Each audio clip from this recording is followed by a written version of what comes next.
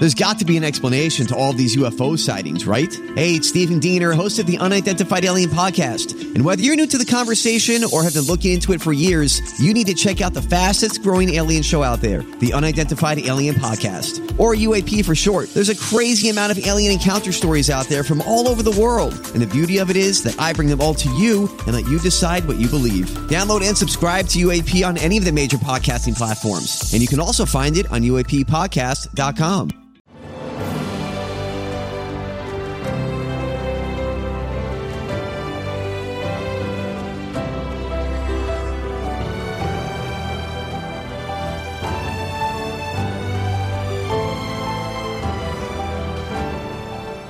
Welcome to the newest episode of Beyond the Fame with Jason Fraley. I'm your host, Jason Fraley, picking the brains of the top filmmakers, musicians, and artists of our time.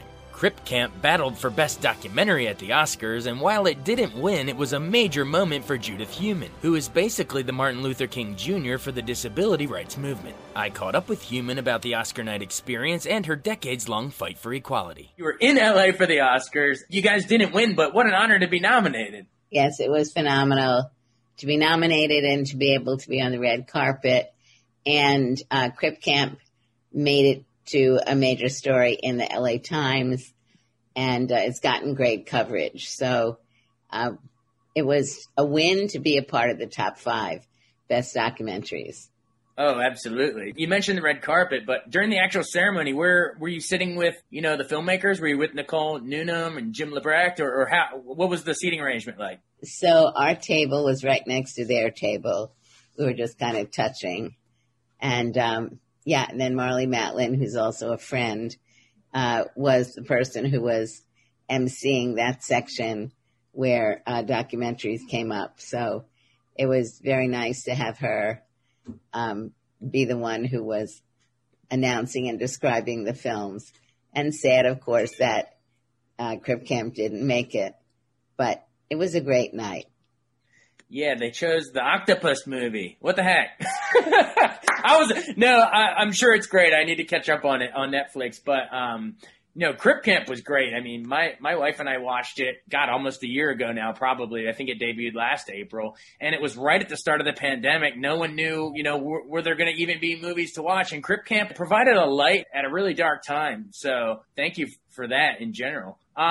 Real quick, I want to move to, obviously, the social importance of everything covered in the documentary.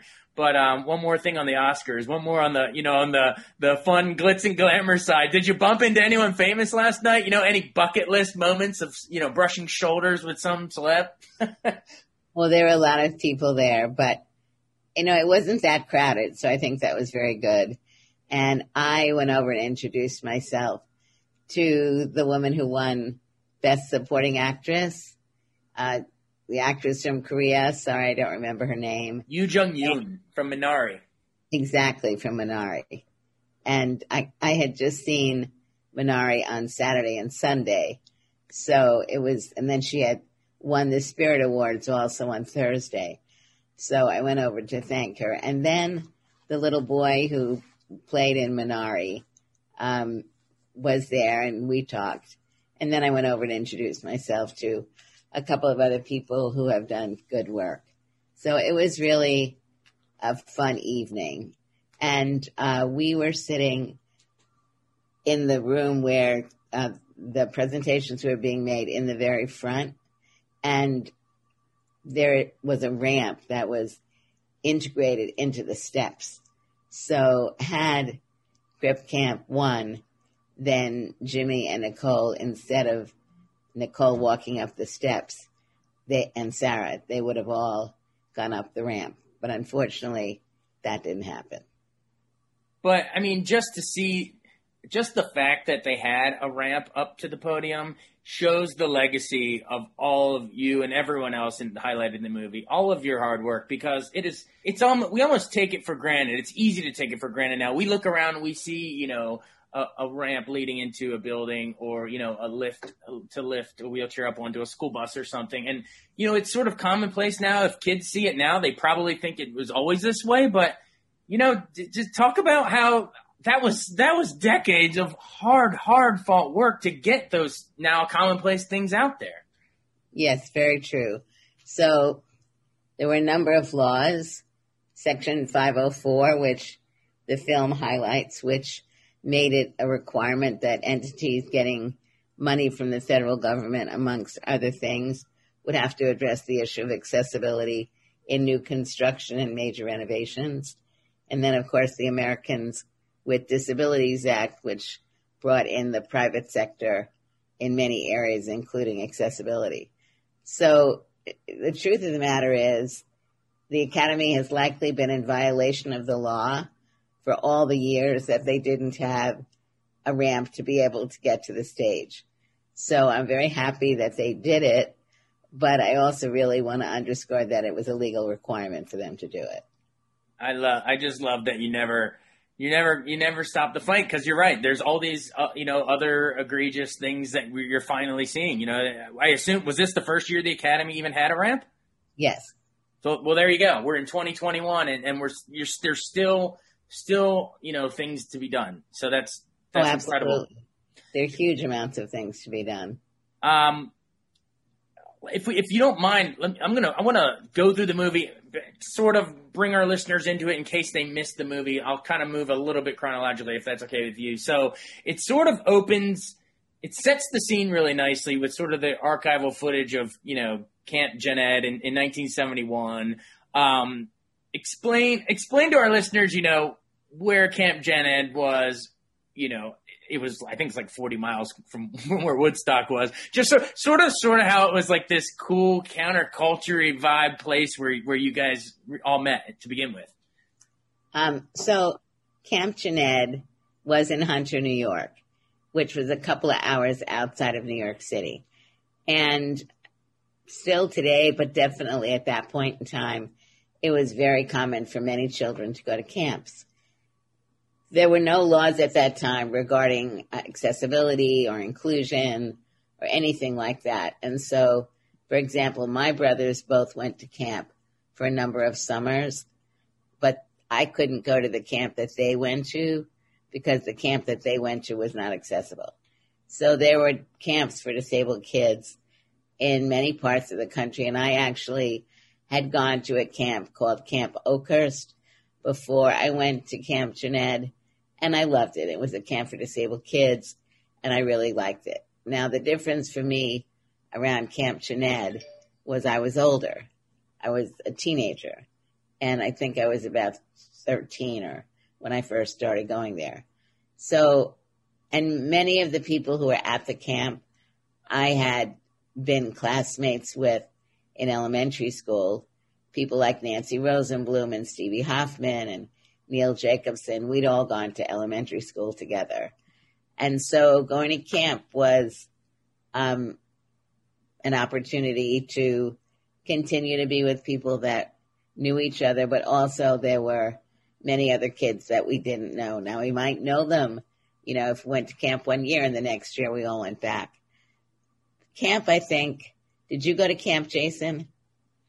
Not for a full summer, just like little, like a couple week or two things. It wasn't anything as extensive as I think you did. Well, camp at Oakhurst was like for 3 weeks, and camp at Jened, they had 2 4-week sessions. And some kids went for 4 weeks and some kids went for 8 weeks. And I actually went one summer for 4 weeks, a couple of summers for 8 weeks.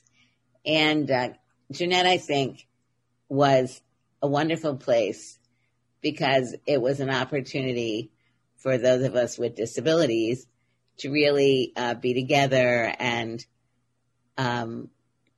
not feel awkward.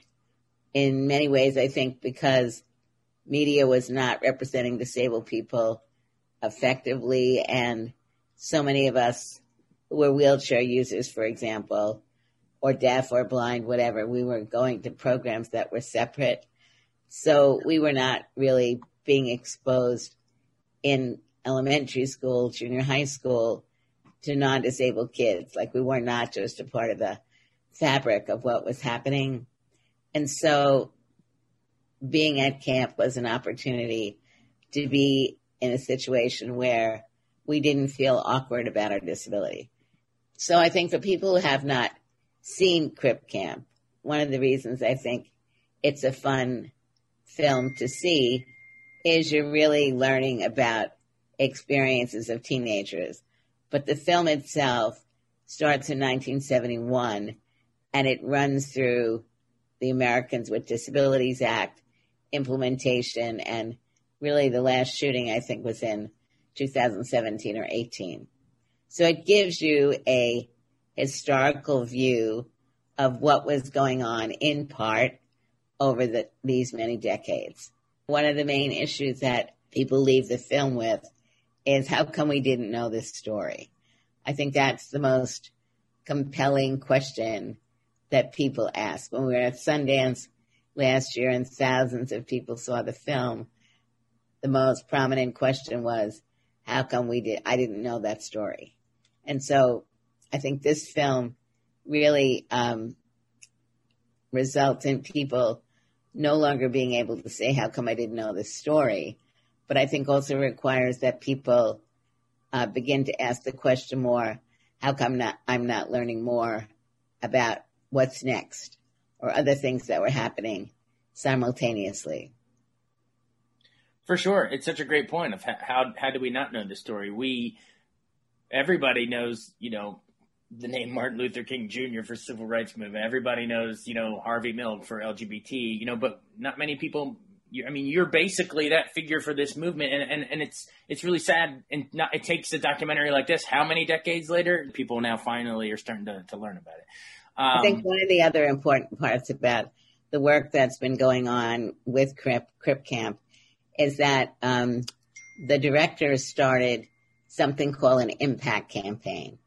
And numbers of documentaries over the years have been starting these impact campaigns to enable the broader public to learn about the subject matter. And the woman who's heading that up is a woman named Andrea Levant, and she's based in Arizona.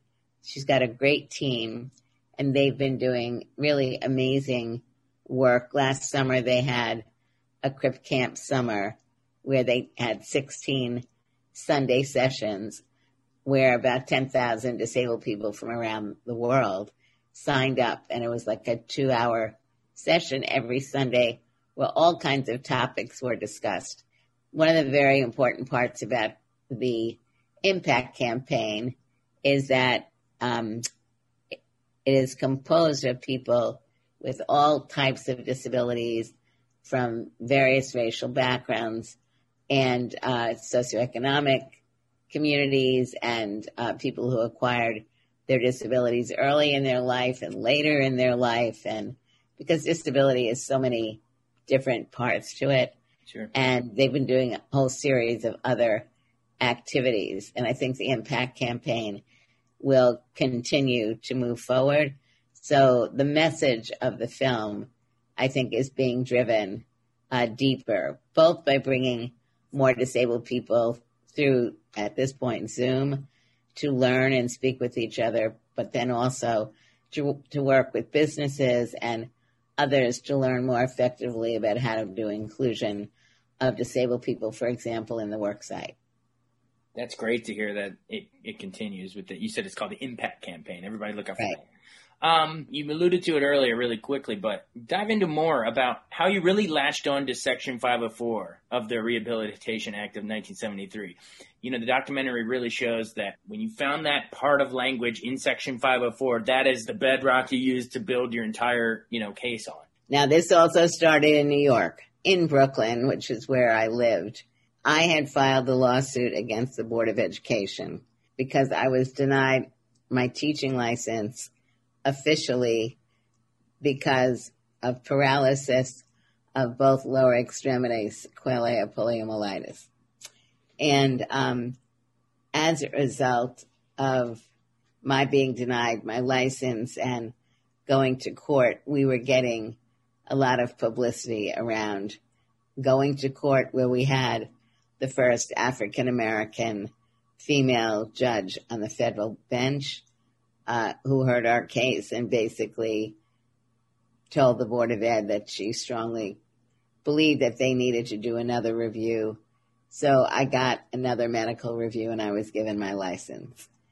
And we started this organization called Disabled in Action. If you look at Crip Camp, you'll see that there were demonstrations on Madison Avenue in New York against President Nixon when he vetoed the Rehabilitation Act of 1973. DIA and a number of Mayor's Office on Disability in New York, United Cerebral Palsy of New York, and other organizations were very involved in, as were national organizations out of D.C., were very involved in putting pressure on the White House to get the law signed. And in 1973, it was finally signed. And so basically what went on between 1973 and 1977, the regulations, the rules explaining how Section 504 would be implemented were being developed. Also, in 1975, an organization started called the American Coalition of Citizens with Disabilities, ACCD, American Coalition of Citizens with Disabilities. And ACCD, when it was created, it died in about 1982. But when it was created, it was a cross-disability organization, meaning deaf people, blind people, people with physical disabilities, and others who had come together. And one of the main reasons we had come together was because we wanted to make sure that the Section 504 regulations and other provisions within the Rehab Act, which is for another discussion, but at any rate, that those provisions were going to be implemented. And also to set up an office in D.C. that would be run by disabled people focusing on disability rights issues. And I think there was this momentum that was being built between 1972, 73, and 77. So people need to know that the Section 504 language was only about 42 words. And so the regulations were very important because they were defining things like what is a disability, the whole issue of accommodations, meaning if a school, for example, had a class on the third floor in a building, but there was no elevator, what was the obligation of the school? And so issues like moving classes from one floor to another to ensure that a disabled person was not going to be denied the right to participate because of lack of accessibility. And also building in requirements about what would happen if a building was existing but was going to have renovations, or if a new building was going to be built.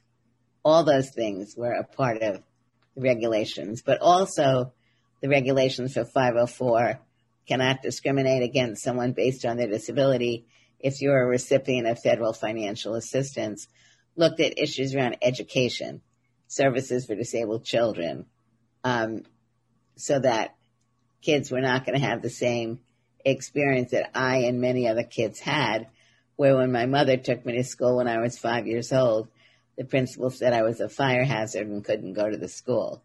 And instead I had 2.5 hours a week of education for the first, second, third, and half of the fourth grade. So 504 was a very important statute. And the 504 demonstrations, which you learn a lot about in Crip Camp, really demonstrated a number of things.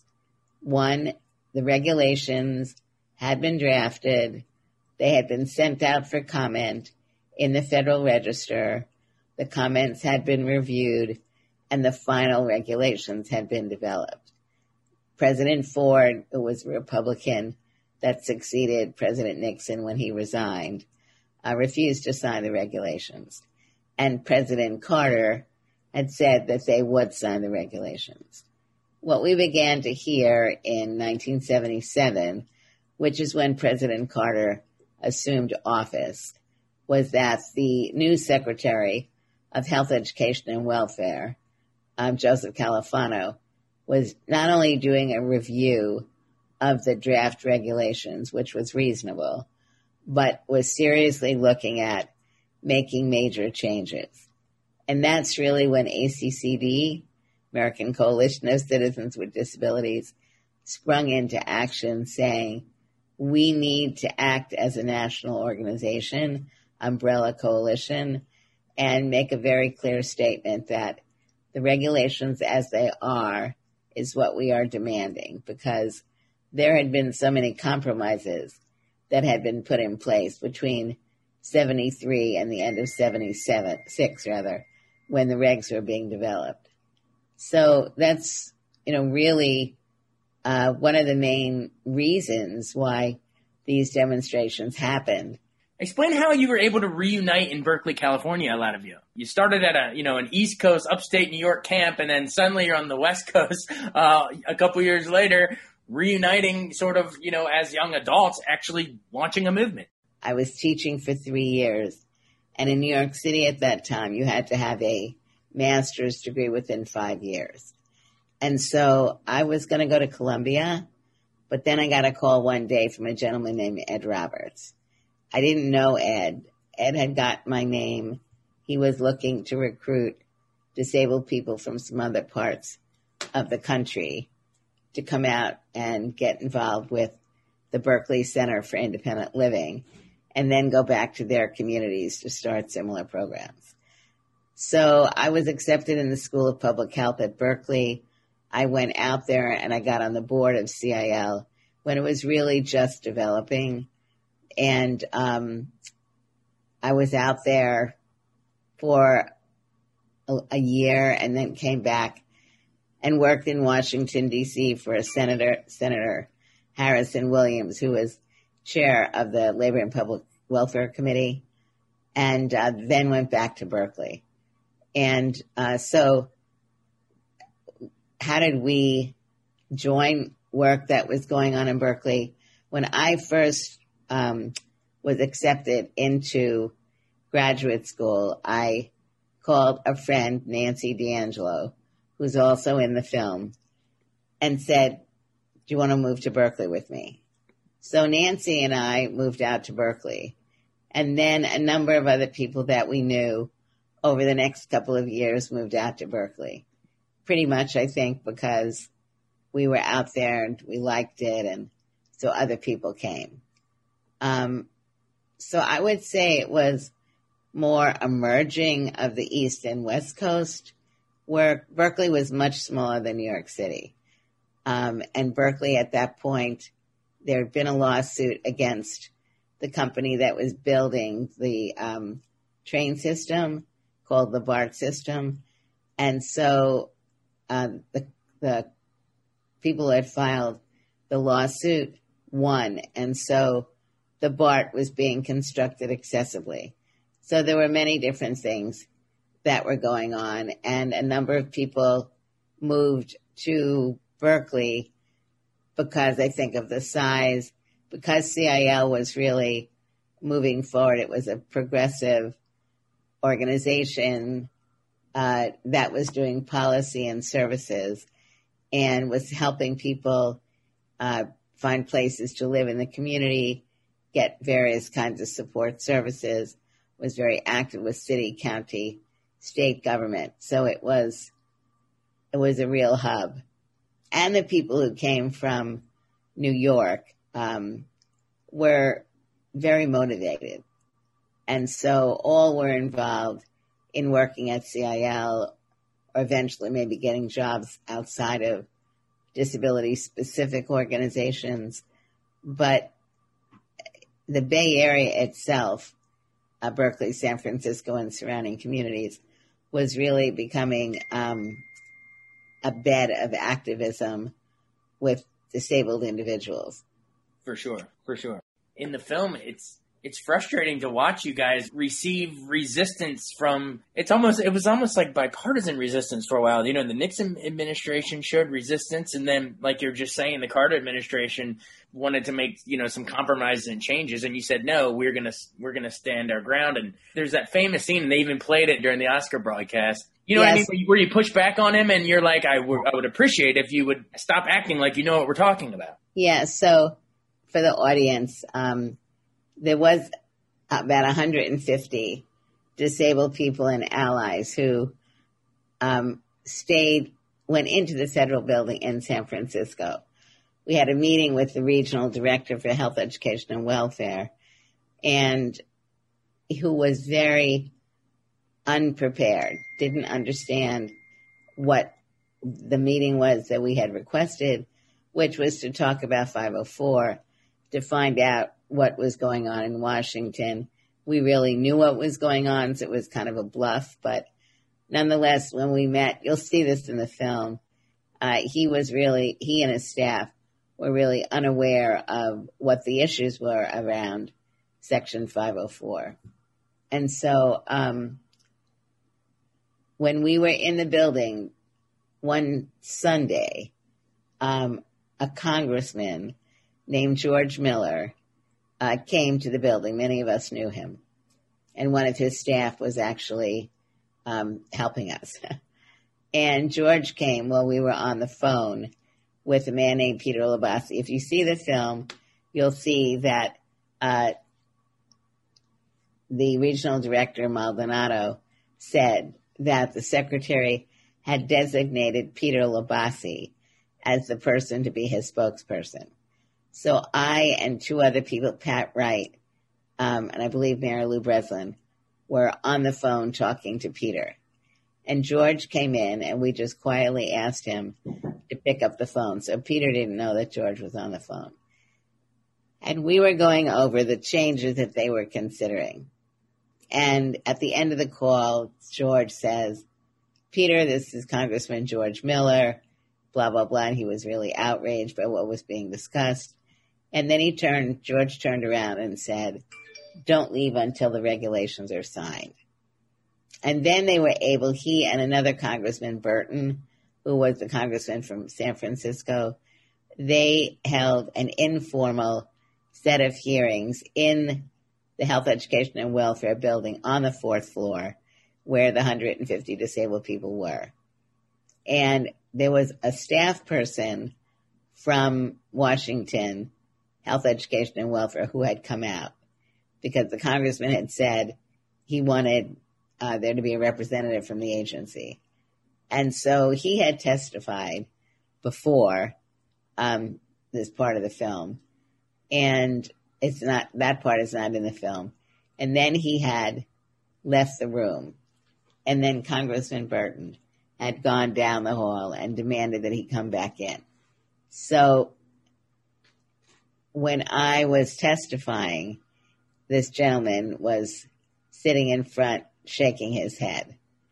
And in my presentation, I basically unleashed how we were feeling about what they were proposing.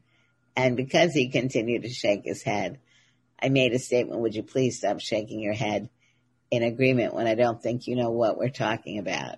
And the room erupted in applause, basically because,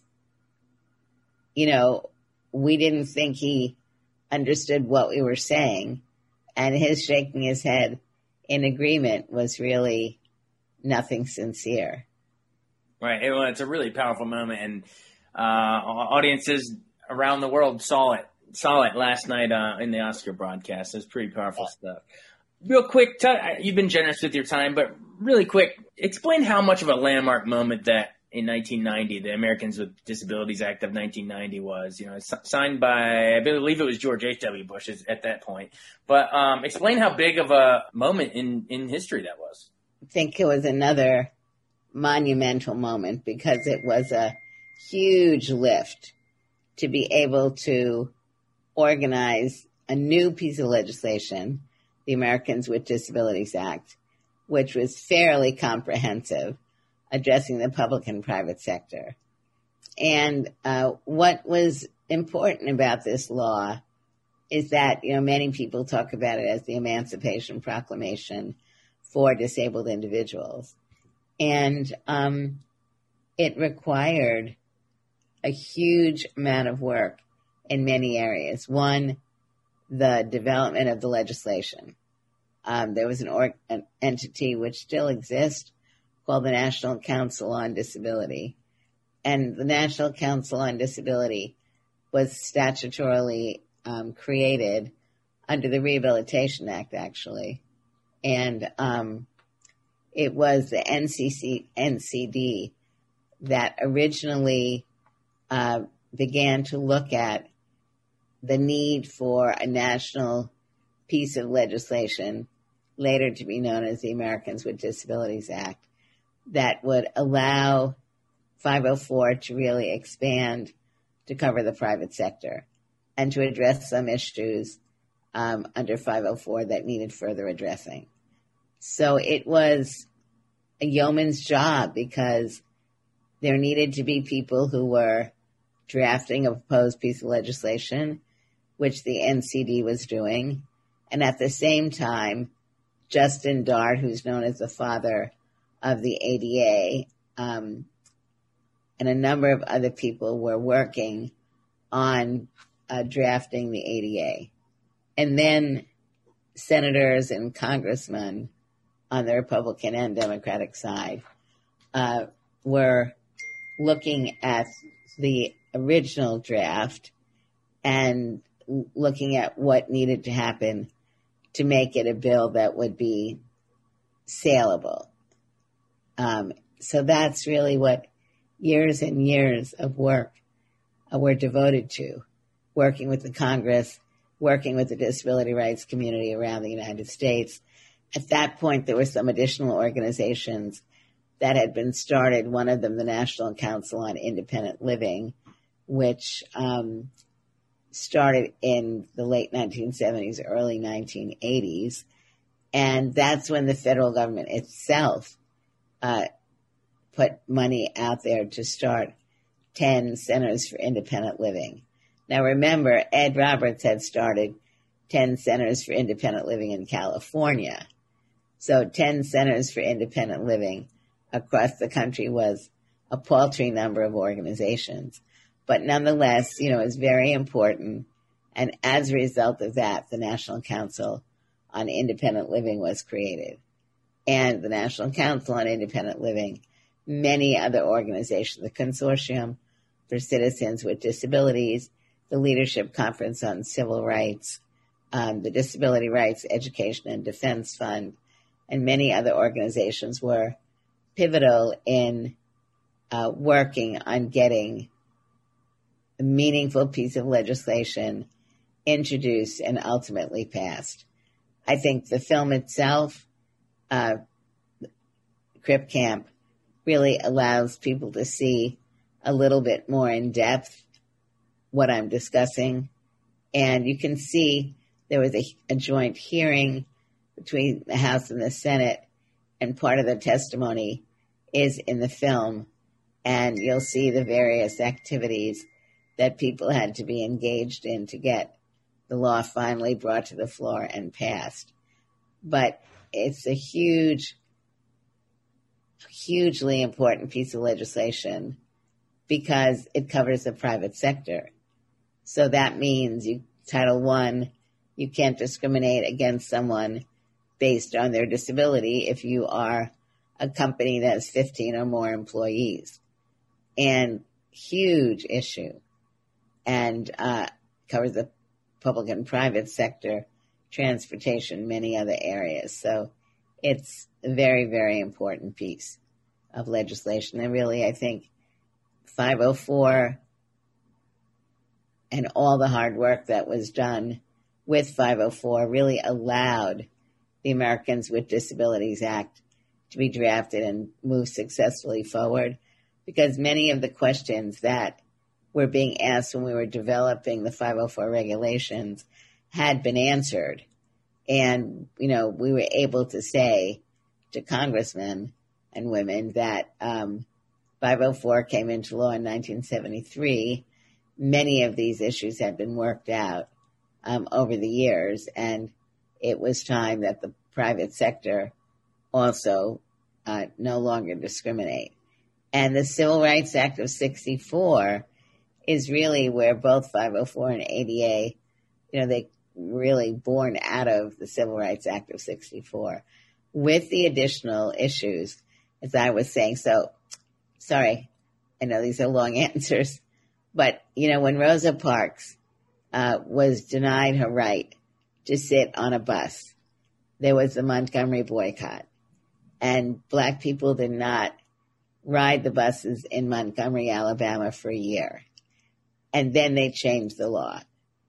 In the case of disabled people who have physical disabilities and need and cannot walk up the steps, just saying that you could go on a bus didn't mean anything because you couldn't get on the bus. So work had to be done to ensure that new buses that were going to be constructed would be accessible, that trains would be accessible, that, as we've moved forward in the area of technology, that things like accessibility for blind people and for deaf people was something that had to happen. So many of these details were being worked out over time as 504 moved forward and then as ADA was being developed. Yeah, it's pretty incredible the amount of work that you all were able to achieve. Well, just in closing, I know after the ADA was signed in 1990, you moved and stayed here in D.C. to work in the Clinton administration. What all have you been up to in the 30 years since ADA? How has the work continued here in D.C.? Well, I think we continue to see a growing disability rights movement around the United States and, for that matter, around the world. There is a UN treaty called the Convention on the Rights of Persons with Disabilities, which 175 countries have now ratified. And this is a very important document. Unfortunately, the U.S. has not yet ratified it, but it's similar to the Americans with Disabilities Act.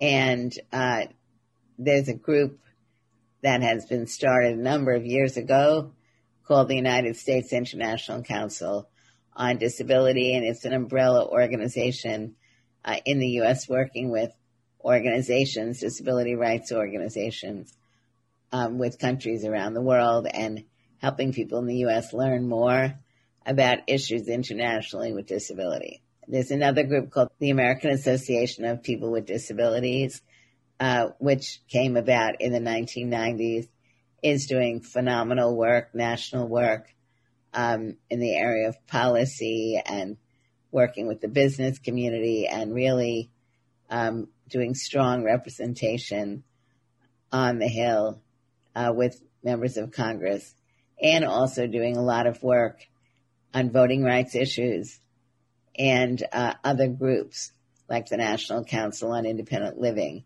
which has gotten much stronger over the last 20 years and works with now about 700 CILs around the United States and the Consortium for Citizens with Disabilities.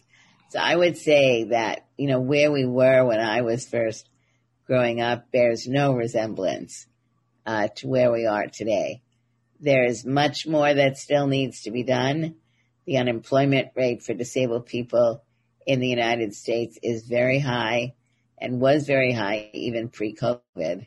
The disability rights movement in the United States and around the world is getting stronger, larger, more cross-disability, greater representation from African-American community, Latino community, indigenous populations, LGBTQ, and other communities, which I think is very important. Life is different than it was in the 50s, 60s, and 70s. That all being said, we have so much more work to do. Unemployment rates much higher, and still the issue of people living in restricted living environments. And I think, one other issue that is being given more attention is what's going on in prisons, juvenile and adult facilities, where a disproportionate number of individuals have disabilities, hidden disabilities, and a need to be really working both on reforming the systems, but in many ways also helping to ensure that children who have disabilities are being identified appropriately when they're in elementary school, receiving services they need in the least restrictive environment, and really learning the same way and same materials that non-disabled children and teenagers are learning. Yeah, well, the work continues, and we'll let you get back to it. But I know you landed a big victory, at least in terms of the Oscars getting. They had the ramp there last night, so that's one more small victory in the overall giant mountain of work that you keep doing. I just want to say one other thing, Jason. One thing that's very important is there are so many disabled people now who are involved in the movement, and the ramp. Jimmy Labreck, one of the directors of the film, is a wheelchair user himself. And he certainly, with other people working in the industry, have been putting pressure on the Academy to comply with the law and make sure that that the events, the Oscars, are accessible. So I am one of many, and I feel so proud to be a part of this ever-emerging group. Awesome. Well, thanks again for joining us, and congrats again on being there at the Oscars last night. That's a big honor, but, more important than any of that glitz and glamour is the actual work you've done over the years, and this great documentary. Everybody check it out. It's called Crip Camp, Netflix. Check it out now. I think it's been on there for about a year, but I'm sure many people still haven't checked it out. So you have to watch it. I think it's probably my favorite documentary of all of last year. So everybody check it out. Hey, thanks so much for joining us, and congrats on the Oscar nominations. That's great. Thanks so much. Bye, everybody. Thanks so much for joining us on Beyond the Fame with Jason Fraley. Remember to hit the subscribe button and give us a 5-star rating if you like what you hear. We'll see you next time.